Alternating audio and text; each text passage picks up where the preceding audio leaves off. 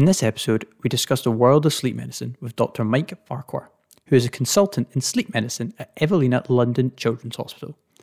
He is trained in general paediatrics, respiratory paediatrics and sleep medicine at Glasgow, Nottingham, Sydney and London, and did his initial training in Edinburgh.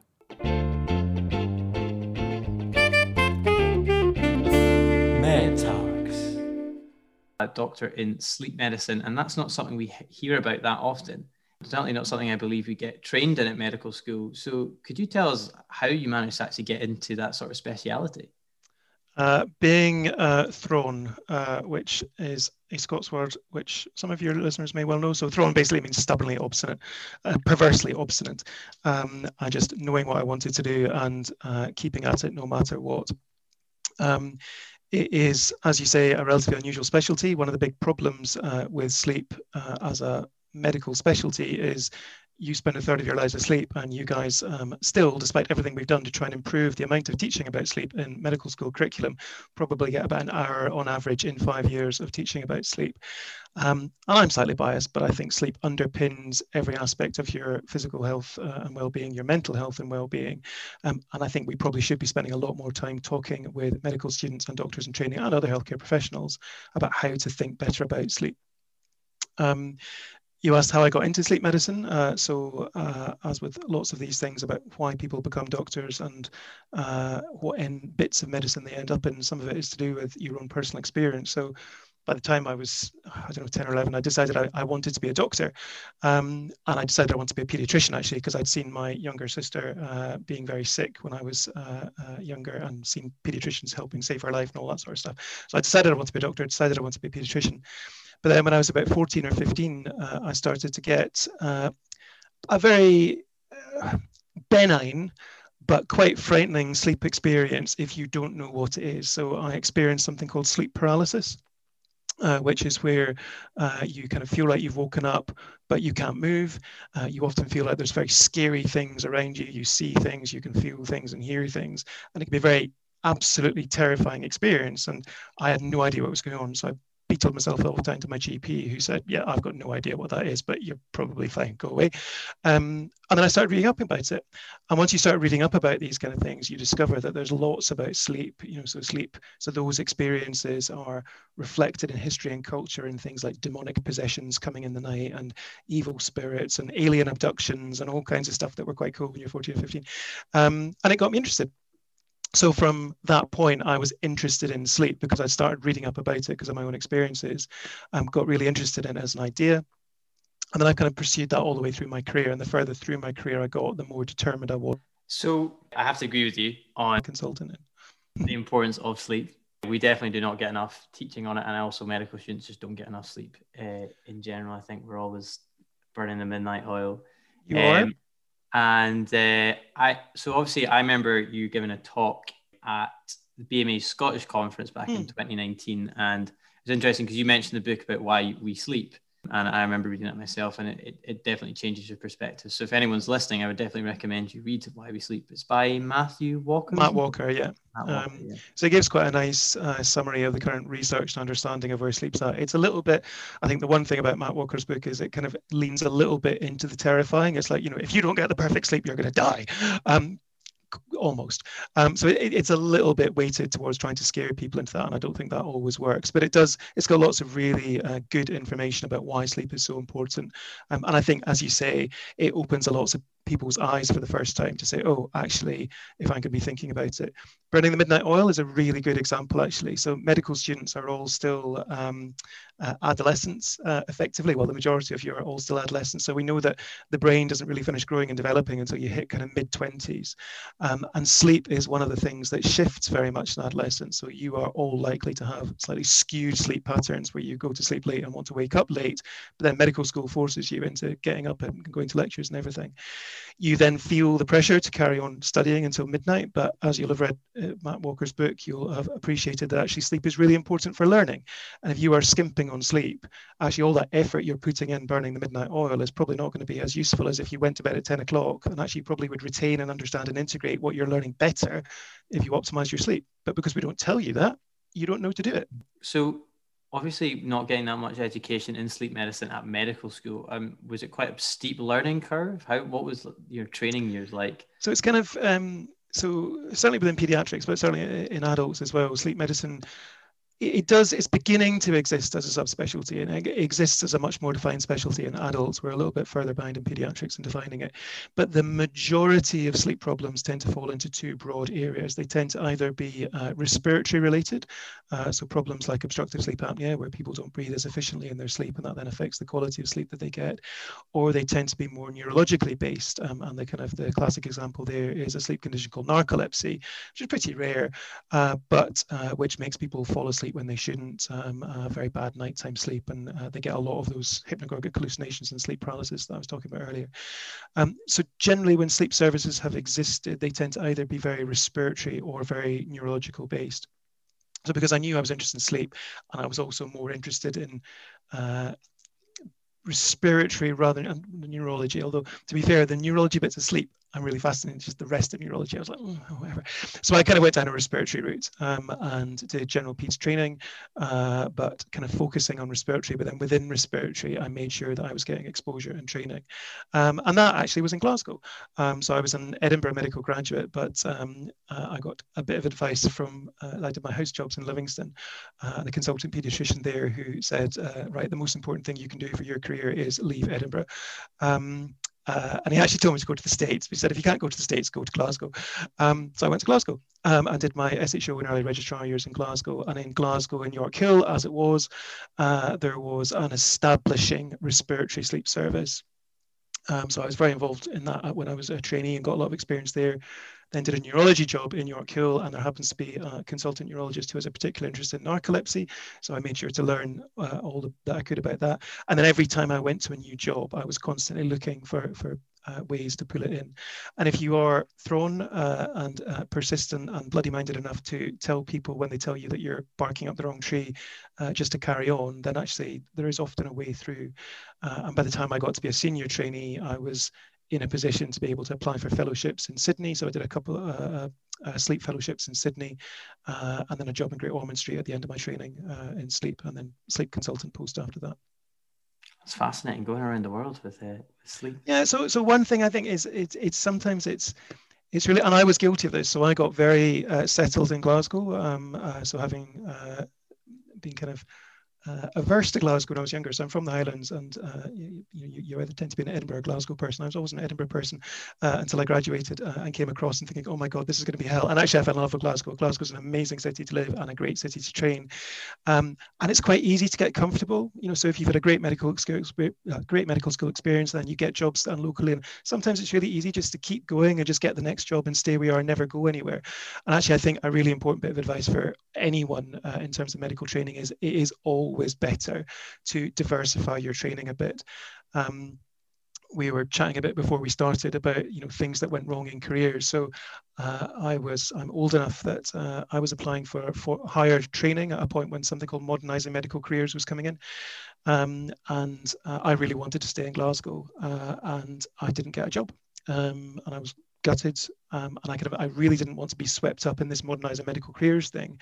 So I thought, right, I'm going to have to go to England. So I went to England. And I thought my career was over. I thought this is the worst thing that's ever happened to me. I'm having to leave Scotland. I've got to go to England. It's terrible, kind of thing. But it made me look at things in a different way. And actually, as soon as I went to England, I saw people doing things in different ways. And actually, it pushed me to take risks that I never would have taken if I'd stayed in Glasgow. If I'd stayed in Glasgow, I'd have been very comfortable, and I probably would have had a very different career. But because I'd already been forced to move, I was then much more likely to do things like apply for the job in Australia, apply for the job in Great Ormond Street, and end up where you are. So take risks, but also don't get too comfortable. I think there's a lot of value in spreading your wings a little bit and going a bit further afield in your training. I think it's a really good advice. Yeah, keep pushing, keep trying to find something new to move on from. Yeah. So you mentioned that obviously it was respiratory and sort of neurological, the main areas of sleep. So what are your typical cases that you usually see in your speciality? So that's kind of how sleep evolved, that kind of respiratory neurological thing. The problem is that isn't really how people sleep.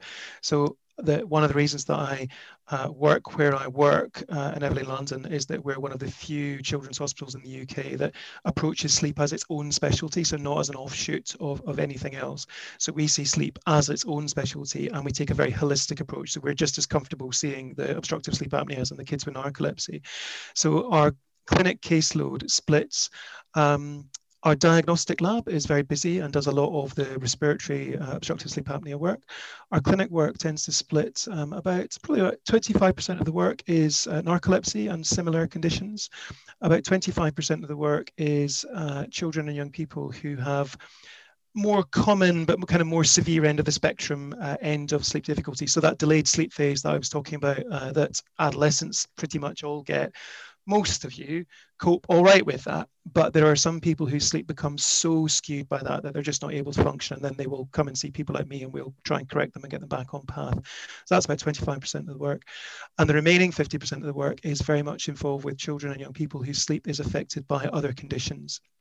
So the vast majority of this are children with neurodevelopmental conditions, so autism and ADHD being the two most common, but we see children with all sorts of complex neurodevelopmental differences, with genetic diagnoses, with physical health problems, with mental health problems, where sleep is part and parcel of that. And what we are trying to do is help correct and improve the sleep aspects of their presentations. So it's a nice variety, actually. And one of the things I like about sleep as a specialty is that it cross-cuts across every other specialty. So everything else is pooled into sleep. And it means you get a really lovely spectrum of patients and families that come through our clinics. Well, yeah, it's a big variety, and obviously, as I know, the sleep affects nearly every system in your body. So I'm assuming you get referrals from lots of different specialities then. Yeah, so part of that as well is about eye-opening. So really simple examples. If you have a diagnosis of epilepsy and you are sleep deprived, you are much more likely to have a seizure.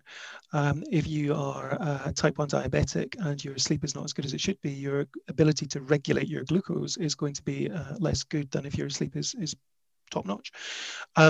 So we do a lot of trying to raise awareness within our own hospital and our own teams of saying, look, if you've got kids who have these conditions where you're finding things a little bit difficult, well, why don't we have a look at their sleep and maybe we can help them to improve things. And I actually run an entire clinic that is an adolescent clinic. So, any children's hospital will look after adolescents with chronic health difficulties. And because sleep problems in adolescents are so endemic and so, pretty much everybody has them, then all of them end up being sleep deprived. And for most teenagers and adolescents, that's okay. But if you happen to be an adolescent who also has difficult to treat asthma or epilepsy or diabetes, then actually optimizing sleep might just make a little bit of a difference that's worthwhile. So we do a lot of banging the drum in that regard. Could you give us a rundown of an interesting case that you've had and how it presented, and overall what sort of treatments you've used or interventions? I guess so I find all of it interesting. The young people I find the most satisfying to be involved with are the ones who are diagnosed with narcolepsy. So narcolepsy, particularly when it presents in teenagers, so the presenting history is often, this sleepy teenager, they're a bit lazy, they fall asleep in the daytime, they're not going to bed all the rest of it. And they look like a normal kind of teenage presentation, but there are often clues in the pattern of the history, particularly that can say, actually, this is something a bit different. And when we get those kids into our clinic, we can make a transformative difference to their lives. So these are kids who've often been labeled, just sleepy or lazy or just not putting enough effort in. And we can make a positive diagnosis of narcolepsy. And actually, we can transform their lives really, really quickly. Because when you get the diagnosis and you start treatment, then suddenly things start going the other way, and it can make a really big difference. And that's kind of the bread and butter of the interesting side. One of the lovely things about sleep is we don't know very much about sleep. We know a lot more than we used to, and we know a lot more than people think we do. And again, if you read Matt Walker's book, you'll see just how much we do know. But we're always finding new things about sleep, and that's one of the things I find really fascinating. And sleep is a funny state. So different types of sleep as we go through the night. So dream sleep, for example, has been described as, a regular period of psychosis that we all go through every night and don't realize it. But it means that as the brain and body is going through these changes, you can get some really weird presentations. So there was kind of the hypnagogic hallucination, sleep paralysis that got me interested in the beginning.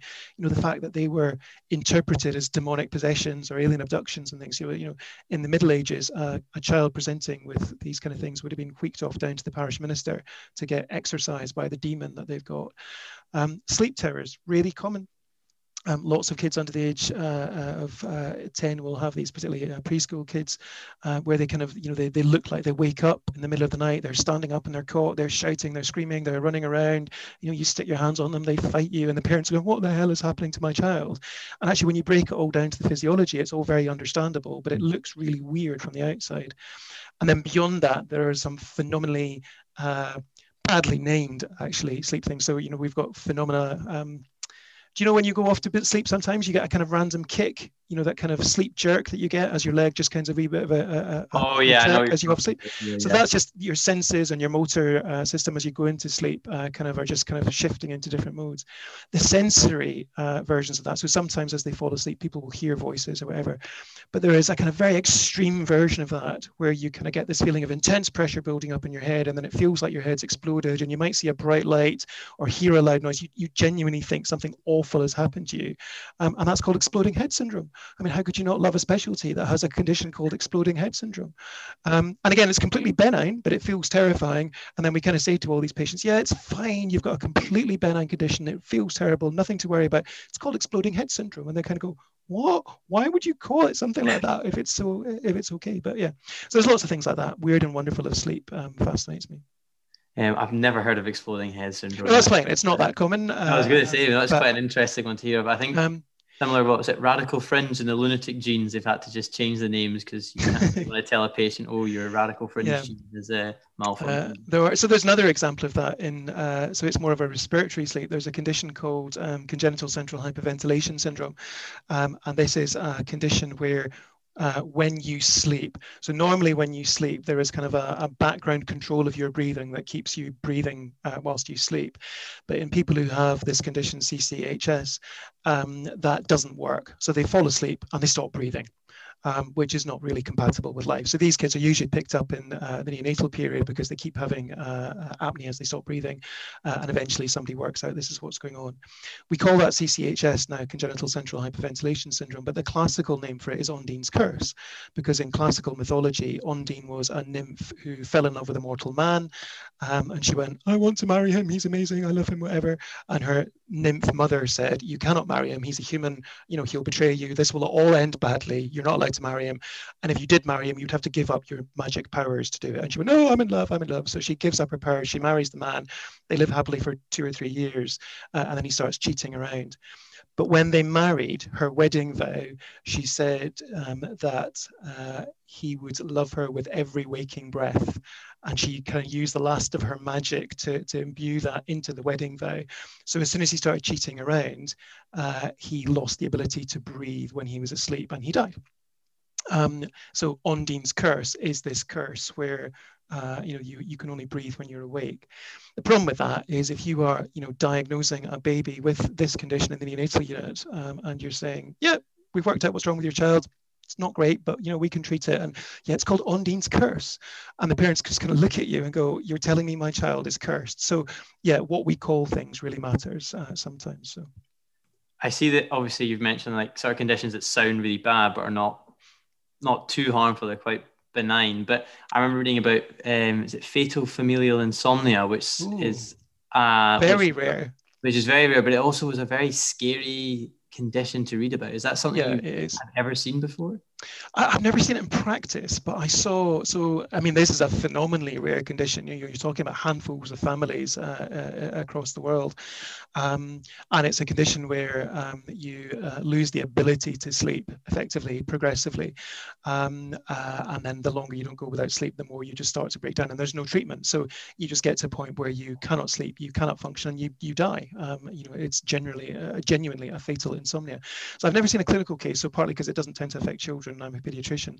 It's fascinating from a physiological, pathological perspective, but it's absolutely devastating and thankfully very rare. There was definitely something that scared me, especially when it doesn't matter how many sedatives you use, it doesn't work, which I find quite fascinating. That doesn't matter how many you use, it doesn't work. And it's interesting. So we don't officially know how long you can deprive somebody of sleep before they will die. There are legends of the experiments being done in some countries in history, but clearly getting the ethics through that would be very challenging. But we know that when any organism is deprived of sleep, actually they don't function very long. There's some evidence to suggest you may die of sleep deprivation before you die of water deprivation. But it's difficult to do, actually. If you were that sleep deprived, your brain will usually force you into sleep. You have to be being actively prevented from going to sleep to get to that point, unless you have a condition like fatal familial insomnia. Well, let's move on to something a bit more lighthearted after that. Yeah, sorry. Deeper conversation. You are one of the founders of the Rainbow NHS Badge Project. I am. And at Glasgow recently, some medics have set up an LGBTQIA plus society. And actually, we're going to interview the presidents from that society and, get them to talk about these issues and also, let us know why their work is important. So could you tell us a wee bit about how that came about of you starting that project? Stubbornness again. So the Rainbow NHS Badge Project is, so basically it's a really simple thing. It's a small pin badge that can be worn on a lanyard or uniform, whatever. It's the pride flag superimposed with the English NHS logo, which annoys me. I'll come on to that in a second. But anyway, and the idea is that if somebody is wearing this, then it's kind of a quick and easy way to signal to an LGBT plus person that you are a good person to talk to. So for lots of reasons, many LGBT plus people feel nervous or they lack confidence in healthcare professionals. Many of them have had very bad experiences in the past. They feel like they may meet doctors who don't understand their healthcare needs.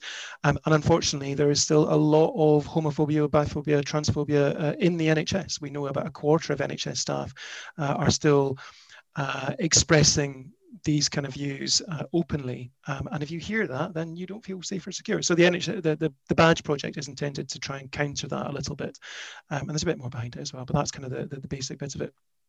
I, as you say, was one of the people that developed it. I clearly am from Scotland, trained in Scotland, but have been living and working in England for quite some time. So when I developed this, I did it with the NHS logo.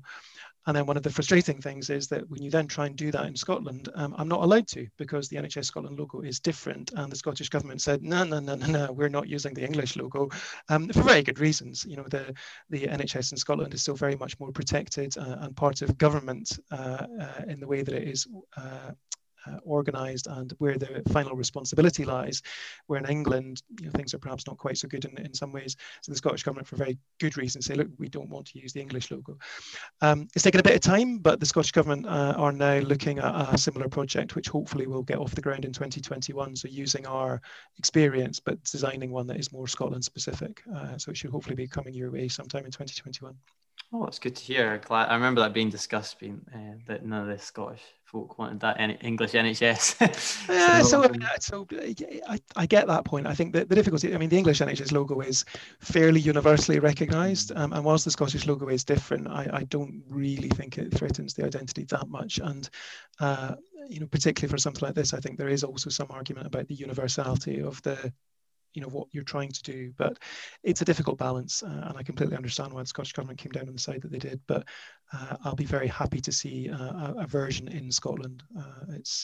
So I grew up as a kid who was working out that I was gay in the Highlands, and that was in the 80s. It was challenging, so for me it's really important actually that this kind of work has been done in Scotland. And actually when you look at LGBT plus rights and support, Scotland is generally far better at this than the rest of, or much of the rest of the UK. So things like the Thai campaign, getting this kind of teaching into schools, and the Scottish government formalising that into the Scottish curriculum.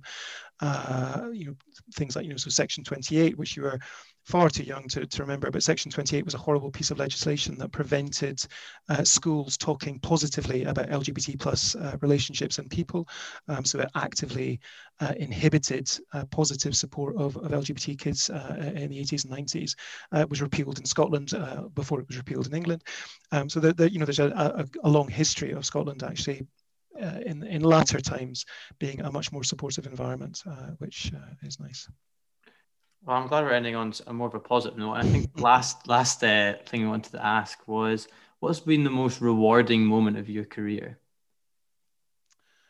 I think there have been lots, to be honest. I think from a personal point of view, so it's to do with the Rainbow NHS Badge project. So I grew up, as I said, in the 80s in Scotland, which was not in any way supportive environment in terms of just the general social culture, media. If the prevailing culture in the 80s was that if somebody was a gay man, then they were a paedophile. Those two things were just conflated. And if you are a kid realizing that you are gay and that is how people are talking about you, that's a really terrifying environment to grow up in. And that's just that's just the way the world was. That wasn't any particular individual or anything like that. That has got better, but actually the lived experience of LGBT plus children and young people in the UK is still not as good as it can be. And I think being involved in the Rainbow NHS Badge project has very much been about me trying to be the kind of person that I needed when I was a kid. So the kind of person that would have been able to have been approached, to have been an ally. So I had an awful experience when I was about 15, I think, where I went to my GP and told them that I thought I was gay, and they basically said, and I lived in quite a small village at the time, and they basically said, "Oh, it'll be fine, you'll grow out of it, and don't worry, I won't tell your grandfather about it when we play golf this evening." And I was like, "Oh my God," and I kind of was absolutely terrified by that. So what I needed at that point was somebody to listen, to be receptive, to be supportive, to educate, to inform, which I think is very much the role of a paediatrician. And being involved in this project, I think, is a small part of trying to give something back for that. But that's only one. I've had lots of really rewarding experiences. It is, by the way, it feels a lot of the time like hard graft, and I think you will all be coming into the NHS at a very, very challenging time, and certainly more challenging than when I was a house officer 20 years ago. But it is worth it. And it feels like a hard graft. So particularly when you first come out of medical school, you get that kind of ride of enthusiasm for the first little while of being a doctor. It's great, it's amazing. And then suddenly you're just in the grind. And it gets better, I promise. And by the time you get to be a consultant, you are much more able to steer your own direction and to carve out your own path. And it is a phenomenally satisfying and rewarding thing to do. You can make changes that are going to influence, so particularly as a pediatrician, we make changes that might influence an entire lifetime. And we may never see the rippling consequences. So there are kids who I resuscitated as newborns in what was Rotten Row in Glasgow, which is now knocked down, and there's the safety pin memorial in the park. And those, I was there right at that point. You get to be the person that turns their, sorts them out in that moment, and it could have been anyone, but that's the point. It gets to be you, and then those kids go on and live entire lives. It's amazing. You'd be amazed at the ripples, so even as medical students, the interaction that you might have with somebody on a ward might be the most human interaction that they're ever going to have in that day, and that actually might be the thing that that makes a big difference to them that day. You can make small differences in people's life that seem inconsequential to you, but they will ripple out, and I think that's the beauty of everything that we do, is we've got the potential to really help influence change at every level. It's a brilliant responsibility and privilege.